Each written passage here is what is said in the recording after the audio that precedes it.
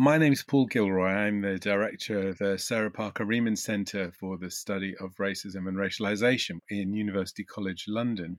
I'm talking this morning to Suresh Grover, the director of the Monitoring Project, which for, 4 decades now has been at the very forefront of the struggle against racism in Britain, a leading anti-racist charity that promotes civil and human and political rights, campaigning organisation which has played an absolute leading and fundamental role in numerous campaigns, including support for the families of Stephen Lawrence and Ricky Reel and Michael Menson, Victoria Climbié, Zahid Mubarak, and on and on and on and on, really. And it has strong, deep roots in West London.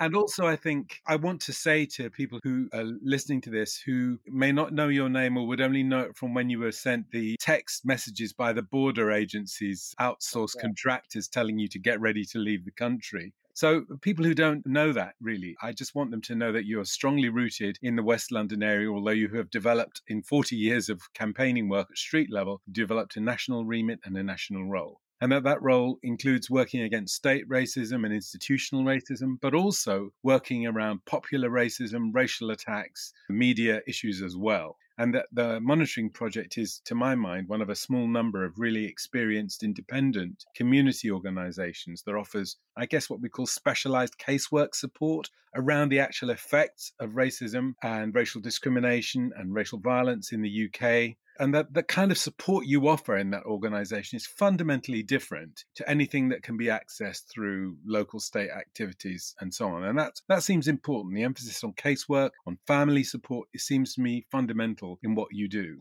And I thought we could begin with looking back over these 40 years of campaigning. Next year, it'll be 40 years.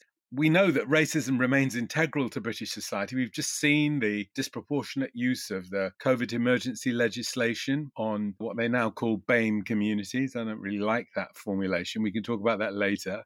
But also anti-terrorism powers, stop and search powers. So I want to begin by saying, if you look over a 40-year span of history, Suresh, how have things changed? What's the same and what's different? Can we weigh that up? Yes, we can weigh it up. I think there are some things that have changed, some things that have remained still, and some things that have got worse. Let me explain. 3 months ago, it would have been difficult for a city like London to experience people using the word N or the P word. I think that is back. In schools, said by a lot of young kids, white and Asian against African Caribbean. I think that is coming back, and I think that is probably coming back because of the narrative and the discussions that are taking place over Brexit and the popular racism that has become respectable by mainstream politicians from the Prime Minister down onwards. And I think what has changed is a representation politically of Black and Asian and migrant people in politics, in mainstream politics. So when I was growing up in the 1970s, the statutory agencies and the government offices were totally closed to us. We weren't able to communicate with them. They didn't listen to us. They saw us as troublemakers. And there was a polarization of people, Black or Asian people, who would use respectable language or mainstream language to get access to power, whereas people who said it like it is and talked about lived experience were excluded simply because of their color and their politics. Now, that is very different in the British context today. And I think that's to do with the fact that Black people generally, if I can use that word plurally to explain Black people, I find it difficult to use Black Asian, but I use it because that's the narrative we live in today. But the Black communities aren't necessarily excluded from the political representation. Obviously, it could be much greater, it could be more powerful, it could be more about the demands that people are making about policing, which aren't filtering through political parties, including Labour. Labour has no policy on tackling racial inequality or to make the police more accountable or defund the police at the moment, for example. It's totally out of line with the current movement that is building in the US or in this country. So there is that representation, and that's to do with the right of vote and the exercise of vote in different communities that exist. So you have a cluster of people in London who are Black minority, and they can have that power of vote. That doesn't exist or didn't exist in Europe, for example. So it's actually a very powerful tool for some debate and narrative and change. It's not been used effectively. There is no anti-racist leadership in Parliament that I can see. There's a filtering of some Black brown MPs coming through at the moment, but they're a very small minority. And even in the Corbyn years, the issue of race was totally subverted because of the debate on the anti-Semitism, and actually racism affecting black and brown communities was totally diminished or marginalized. So there's no policy, etc. That's where we live today. But what has become worse, and despite our involvement in the Stephen Lawrence case, making sure that the lived experience for black people came into that inquiry, so Macpherson could avoid it and actually begin to learn the lessons of not just Stephen's case, but a litany of other cases that existed across the country, like Ricky Veal, Michael Manson. We made sure that Macpherson and the Lawrence inquiry would travel outside London and actually see the gravity of the problem and the insidious prevalence of continuous permanent institutional racism that hadn't been tackled or dismantled in areas like Liverpool, where the city centre excludes black people coming in or does not welcome them. In areas like Bristol, because of this tradition of slavery that existed, where black people don't feel. Areas like Southall, where Asian communities totally ignored. So the Macpherson inquiry traveled and realized that Stephen's case wasn't an exceptional, it's systemic. And that was very important for it to do. So in that campaigning role, we made sure that whilst we were helping Stephen's case, we were also raising the profile for other families who were equally important, and their experience and the negligence by the state was being exposed in front of Macpherson. So you had this, high court judge who had a terrible record on immigration matters. In fact, on the first day of the Lawrence inquiry, the counsel for the Stephen Lawrence family made an application for Macpherson to recluse himself. That was the warning shot. Very strategic, very important, because we said we are not going to be taken for granted. If you don't understand our experience, you shouldn't be in it. And, it's the evidence that came out in the Stephen Lawrence inquiry, as well as the experience of the whole black communities that was brought up, which led him to think that one of the greatest failures of peace was institutional racism and not the rotten, bad apple narrative espoused by some. That form of institutional racism, which came out in the recommendations, have never been implemented. We've been trying to break down the doors of institutions from local authorities to the police and saying, when are you going to deal with it? When are you going to deal with it? Unfortunately for us, as soon as Blunkett came into power, the political priorities changed. The Muslims were beginning to be seen as suspect communities. All the good work, which I would say pockets of excellence that existed in that period, in a sea of hostility, also got sunk in that ocean. We haven't dealt with it. So institutional forms of racism have become worse. The structural forms of racism have become worse, despite the growth of the black communities in specific areas. And the second thing that has happened is there's been a reaction against anti-racism. And so even after Stephen Lawrence, you had the nail bombing by David Copeland, for example. People forget that. Yes. Against different minorities. And we were very alerted. In fact, he was caught trying to bomb Southall. That's when we realized he was going to. He actually wrote a letter to me saying he was going to bomb Southall. And we had groups of self-defense organizations in different towns watching over black areas so they won't be bombed.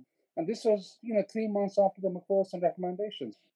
And I think Brexit represents a reaction to the gains made by anti-racist movement. It's a movement that's been slowly building up. There's a momentum that's been coming for a long time. Yeah. And there's that reaction on Brexit and the current reaction in terms of, popular anti-authoritarian racism in the way Stuart Hall described in his fantastic piece, which influenced me when I was a young man, called The Great Moving Right. I'd been stabbed by skinheads in Lancashire. I was a young boy, really good at sports, very good at mathematics.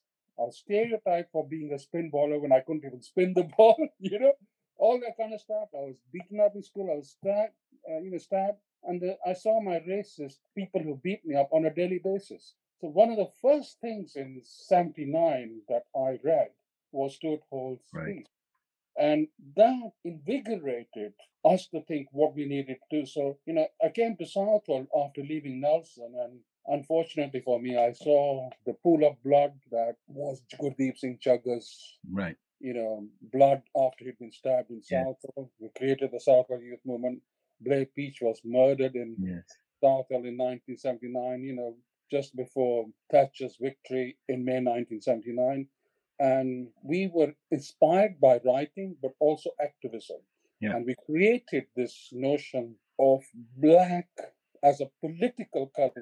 Different communities of color, if I can call it, I don't know what to call it, different communities under that political color.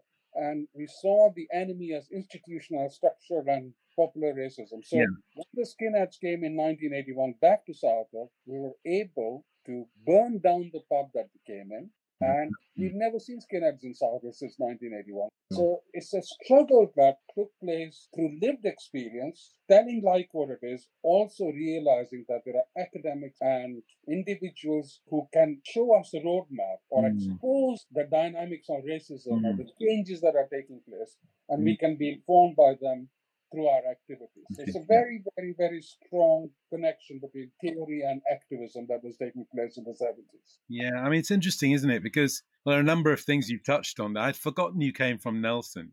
Yeah. Because I was thinking about, the ghost of C.L.R. James and the ghost of Larry Constantine. There's that wonderful documentary film of James returning to Nelson and going to the pavilion. Probably you know that ground. Sitting in the pavilion with these old men he hasn't seen since he was actually playing on that square. And their sort of act is one where they recognize him instantly and talk to him as if they had just seen him the day before. It's quite interesting. You touched on a number of things there too. I mean, the murder of David Copeland is really important for me as a watershed because I remember the fact that the bomb in Brixton, the bomb in the East End, not the ones that people remember. People remember the Admiral Duncan only. They don't see the connection between these different acts of violence, which he was very clear, very lucid about how those different acts of violence were connected. And I can remember walking into Soho Square, and there was a rally in Soho Square of people grieving for the dead of the Admiral Duncan and thinking about this attack on the gay community, really. It was a gay pub. And I remember the police officer who spoke at that rally standing up and saying to the huge approval of the crowd, "We're going to have gay officers on those streets as soon as we can, and we will do that for you."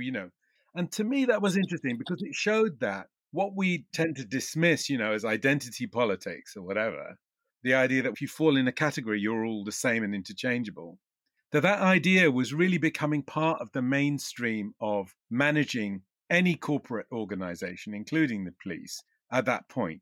Now, I'm not saying it would have happened everywhere in England, in Britain, but certainly that slice of the Metropolitan Police, for me, this is 1999, right? This is 20 years after Thatcher. They had learned after Macpherson to speak the talk of diversity, to be able to speak the language of diversity training, the language of corporate management regarding diversity in a very fluent way. And that connects actually to another thing I wanted to raise, where you talk about the representation of Black and other minority ethnic people in the context of political parties and governments. I mean, the same time as we're having this resurgence of popular racism, egged on, dog whistled, not even dog whistled, loudly signaled by people from within the respectable world of politics. At the same time we do that, we have, quote unquote, the most diverse cabinet in the history of this country. So it's really how those two things can come together. And soon, I'm sure we can say that when Munira Mirza and her new project investigating institutional racism is published in our country, we're going to discover that all those insights that you worked so hard to induce the learned Judge Macpherson to develop in his experience of what was going on in the country, all of that is about to be formally rolled back. And all of those duties, all of those reforms that were signaled, even if they've never been fully implemented, all of that is going to be washed away from the top. So the question is it yet a movement? This amazing movement which has exploded all around us. I know you've been really involved in this locally because the crisis around COVID, the crisis around austerity, and the crisis that has followed the murder of George Floyd have all somehow come together in this very organic way. And does this mobilization hold within it the possibility of a different future than the one that Boris Johnson and his hench people think that they can engineer for us? I think what we can say, and I'm not just involved locally, I'm involved in cases in Wales as well and other parts of the country where people have been attacked or wrongfully imprisoned died because of the lack of police actions on them. And before I answer your question, I just also want to say this because the media keeps saying that racial attacks have lessened and hate crimes against black and brown people have lessened. Actually, that's not true. My experience since Brexit, maybe a lull just before December, but since COVID, we've seen an exceptional growth and spike in race hate crimes, up by 240%. Wow. And what comes out is domestic violence, which obviously is a serious problem and needs to be tackled. Yes. But I think the fault lines on race are much greater than we think, and they also include race hate crimes. So I've done a freedom of information stuff to the police, and I think you'll find a certain suppression of information by the police because now it's just tickling up that some weekends there is increase in racial violence. I'm not just talking about people from the Chinese and Southeast Asian communities. I'm talking about against black settled communities, whether they're Chinese or different color, etc. So I think I just want to say that because it's a very important point which has just gone down the carpet. But I think in terms of institutional notions of racism, I think what does this movement represent? For me, it has two possibilities. Firstly, in the absence of any serious challenge by the opposition on racism against Johnson. It's not serious at the moment. This is the only opposition against the government. And that's very important. And it's led by young, old people, activists across the country who want to challenge the government and the state on racism. And they're organizing in a spontaneous manner. You have young 18-year-olds, 16-year-olds, and other people, black and white girls, actually organizing this with. For example, in Cardiff, there are two Black Lives Matter movements. One is run by young black kids, women, and the other is young white kids. All of them want to unite together and create that momentum. But it's a direct challenge, and don't think it's going to evaporate and just leave and go as it is, because it's created a moment where people believe you need to keep on marching and moving and marching and moving to expose the problem. And there are two forms of problem. One is the actual experience of racism and how this government is seen to be racist in its support for the police and its own language. So that includes people like Priti Patel and Manira, whatever her name is. I don't even, I've given up on these people. I don't think they're relevant. I think that report is dead as soon as it was announced. And so was, by the way, the report by the Public Health England. Because how can you have Public Health England making an inquiry about notions of structural racism when itself is the cause for the problem? It's the old issue of the police investigating themselves. And no wonder some of the information was suppressed by the government on it. So it's not a thorough inquiry, but no matter what the inquiry is, even if it's formal, it's exposed the institutional forms of discrimination and the disparity that exists. But it could be much more powerful. So I think the movement is a direct challenge. I think there are differences between what happens here and what happens in the United States. I think if you look at the United States, and I've been linking up with, have for the last 5-6 years, with activism in areas like Los Angeles of young black people exposing police brutality, having protests on a weekly basis at police stations or at state houses or government office, tackling issues to do with poverty, education, linking them together.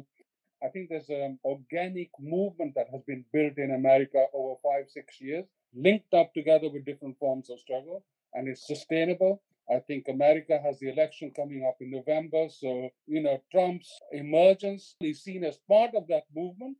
And I think the American level of police brutality, I'm talking about the level, I'm not talking about the propensity of violence, but the level of police brutality, frequency against Black and First Nations is mind-boggling in terms of its numbers. I mean, in Los Angeles in itself, you have 71 Black people killed in 1 year. You're not just talking about the whole of the country. So the level of violence is exceptional. And some of the levels of violence is akin to the rates of lynching that took place in the earlier centuries. In this country, I think policing institutional forms of racism are very, very strong. People's lived experience shows that. So you have a large number of Black working class youth mobilizing. And I've seen that from the meetings I've done in areas like Peckham or in Southall, in housing estates, where people are saying they have problems in terms of policing, in terms of stop and search, the level of violence that is used against young kids, the control and containment of what they can do in terms of music, the attack on grime music, for example, I've had people who are grime music who think they're going to be arrested at any given time. And the whole nature of gang culture, that narrative of gang culture that has been created in this country against black, young, working class kids. And people see it as a war against them, against working class kids. So I think the policies and the practices and the violence exists here, not to the level that exists in America, but it's definitive here, and it's affecting, and it's dangerous, and it's alarming. What doesn't exist in this country, and this is actually part of the process of that challenge, is what do we do? What are the demands going to be? Do we defund? What are the notions of accountability? And I think we are going beyond the notions of accountability. That, for example, people were involved in the 1980s in the GLC, like yourself, Paul, where I met you. The current Labour administration isn't even thinking of those notions of accountability that were developed in the 1980s and the GLC. They're actually much further behind that stuff. So I think people are thinking about that. They're talking about state racism. They're talking about Windrush and the immigration services. And COVID has just increased the fault lines and more glaringly in terms of racism. So it's exposed that stuff. But I think what the other issues that are really important for our communities is the rate of school expulsions and exclusions of young kids and where they end up and the kind of education they end up in. And I think you can't just deal with that by diversifying schools and retaining or recruiting black teachers. That's essential. I think we have to give power to the school kids. And I think we have to call for unions of school children coming together and deciding their future in schools that don't work, for example. I don't think that's a radical demand. I think it's I think that if school kids can come to a demonstration of Black Lives Matter and expose it, and they can be done for crime or get married, they should be able to run the education. I think those are the kind of momentum that we need to build up. And if it's successful in building that, then that movement will stay. I mean, I think you're right. I think, I started to smile then because my first experience of activism was really through the attempt to build a union of school children when I was one. And, we had some visibility and some success at that. And it brought together kids from all over London to speak to one another and communicate. Of course, we didn't have mobile phones to help us. We didn't have TikTok to organize it with. I mean, I was thinking a lot about the technology aspect when you were speaking, about these different groups of young women in Cardiff, about the very young age, really, of some of the most active and most militant voices that we've heard coming through in this COVID moment, combined with the global response to the murder of George Floyd. But I'm wondering about the activist culture that you encounter, because, you and I think probably I'm a bit older than you, but we're roughly the same political generation. I think I met you before the GLC, actually. I remember meeting you in the library, in the IRR library, and that must have been before the GLC even. Anyway, the point is that I worry that because of the way they relate to the information they get through the computer, some of these young people can't imagine a world in which black is a political category. In fact, some of them are very hostile to the idea of political blackness, and they don't.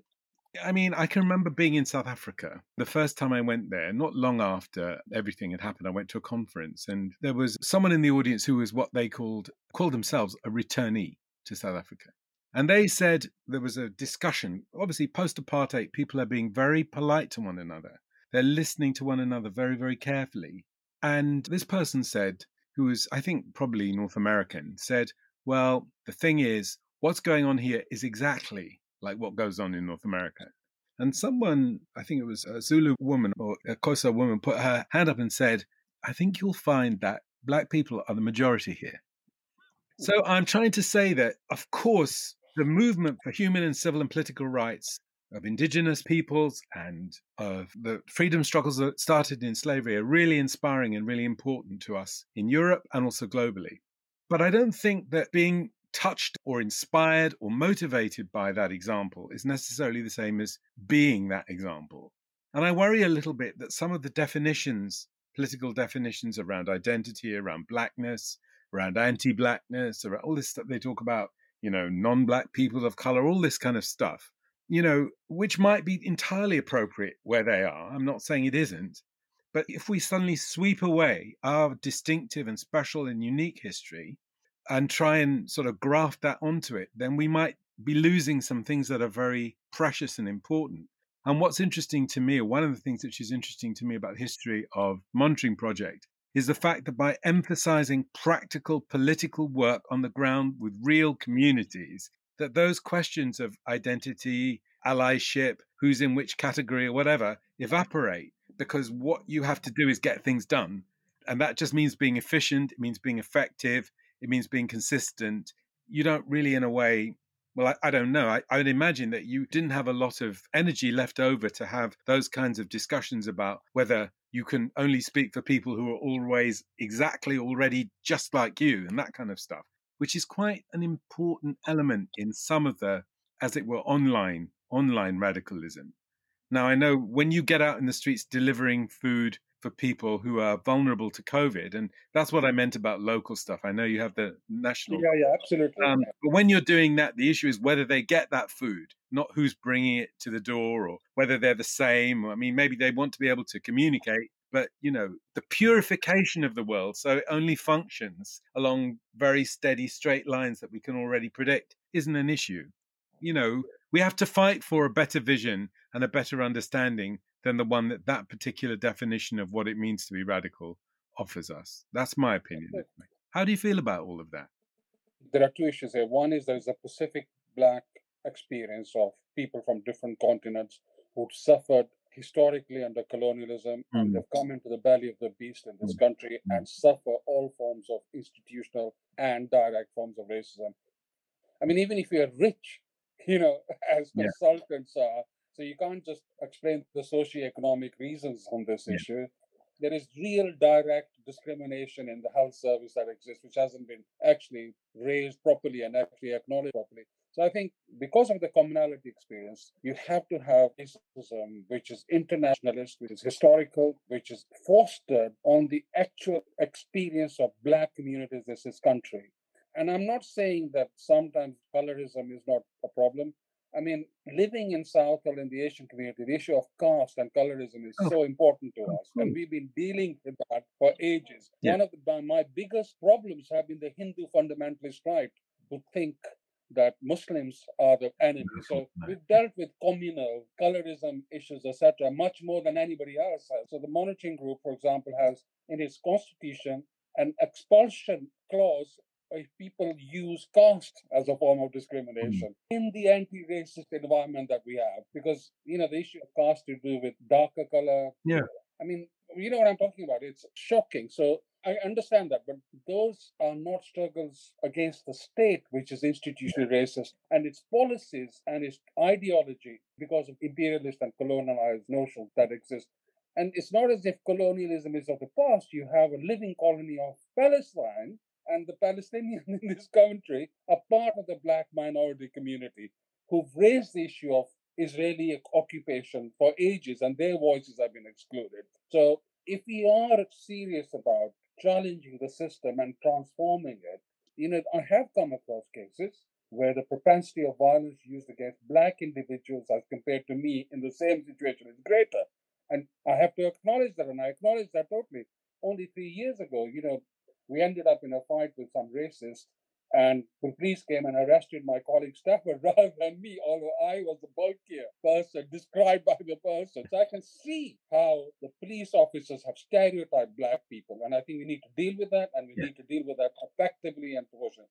But that doesn't change my view of creating a vision for a society that involves all the oppressed groups coming together under political color. I mean, if I can be a spokesman for the Lawrence family, I'm not even African Caribbean, or the Zayed Mubarak, I'm not Muslim, or a family in Northern Ireland who've been executed in Northern Ireland, Robert Hemel, for example, who's Irish, or, the genocidal claims that took place in Gujarat by Hindu fundamentalists against the Daud family. I don't even live there. It shows that what you need is a political culture which is inclusive, which is based on the reality that exists in this country for Black communities directly. It doesn't actually matter whether I'm brown and I can represent a Black family. It actually makes no difference. But what my political culture and attitude does is make that family stronger and the struggle against racism stronger, because I know that racism can put us down, but the strength that we have of challenging it, that added value, and the lessons that we've learned And where we place ourselves in our society, the ingredients exist for us to come together and transform that system. And I don't want to exclude working people from that. No. They're decisive. I mean, COVID is not just about young kids or black minorities, or racism isn't just about that. It's the impact on 3 million, mainly black women working in zero contract hours or the gig industry, who are migrant workers, who've been told that they're not worthy enough to have citizens, for example, but they've been put at the forefront of fighting against this pandemic. Yeah. So that is the commonality that exists with us, and it's a universal struggle against the system which is oppressive to black people and working people. Thank you. Thank you, Suresh. That's a very good note to end on, because it's a clear definition of the challenge facing us, really, in the what they call the new normal as it takes shape.